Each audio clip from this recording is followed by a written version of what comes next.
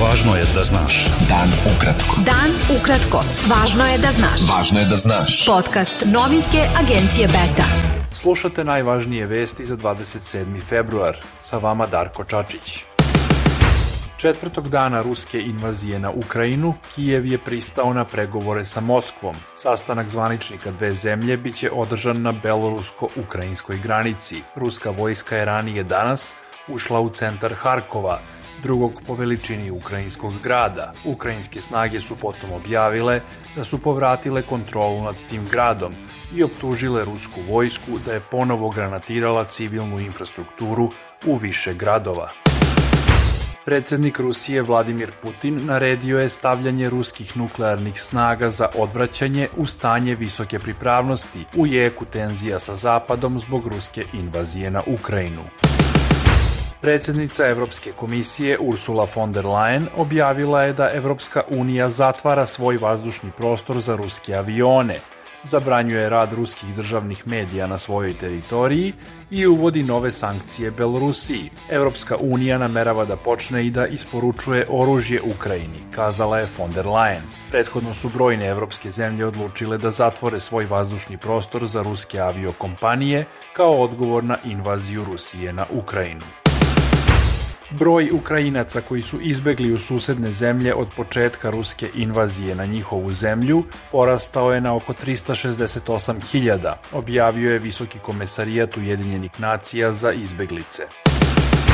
Prema najnovijim zvaničnim podacima, u Srbiji su od koronavirusa umrle još 44 osobe. Infekcija je u prethodna 24 časa potvrđena kod 2130 od oko 9400 testiranih osoba.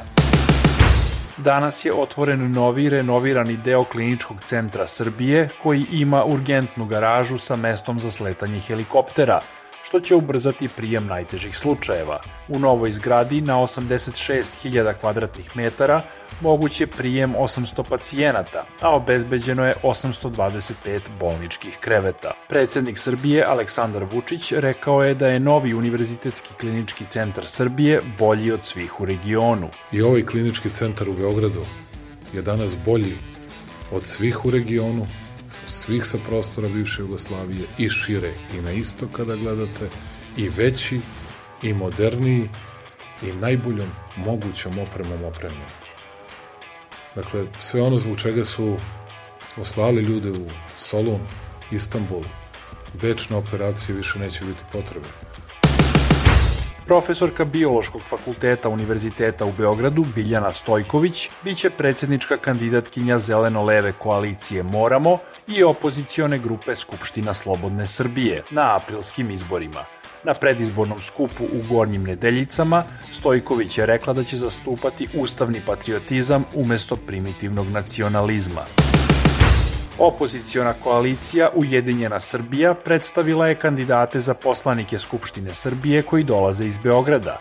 Potpredsednica Stranke Slobode i pravde Marinika Tepić, koja je nosilac liste te koalicije na parlamentarnim izborima, govorila je o važnosti pobede opozicije i u Beogradu i na državnom nivou. Jako je važan ovaj savez i jako su važni ovi rezultati na obe liste. Jer republička vlada neke Ane Brnabić opstruisaće novu vlast u Beogradu ukoliko dozvolimo da opet imaju svoju vladu.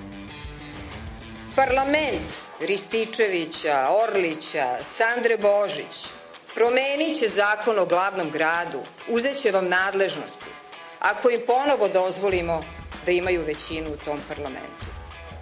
Beogradu će vezati ruke, a Srbiju će unakaziti do nepopravljivosti. Beta. Dan ukratko. Budi u toku.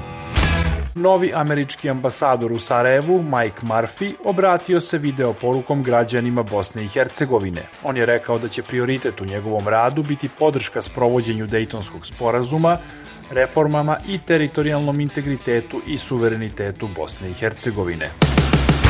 Građani Rusije su i danas nastavili sa protestima širom zemlje zbog invazije na Ukrajinu. Policija je od početka protesta u četvrtak uhapsila najmanje 356 demonstranata u 32 grada. Protesti podrške Ukrajini održani su danas i u evropskim zemljama. Najmanje 100.000 ljudi demonstriralo je u Berlinu. Nemački kancelar Olaf Scholz izjavio je da je svet ušao u novu eru sa ruskom invazijom Ukrajine i najavio da će Nemačka deblokirati dodatnih 100 milijardi evra za modernizaciju vojske. Time će nemačka potrošnja za vojsku biti veća od 2% bruto domaćeg proizvoda koliko zahteva NATO. Bilo je to sve za danas. Sa vama je bio Darko Čačić, slušajte nas i sutra. Pratite nas na portalu beta.rs I društvenim mrežama. Važno je da znaš. Dan ukratko. Podcast novinske agencije Beta.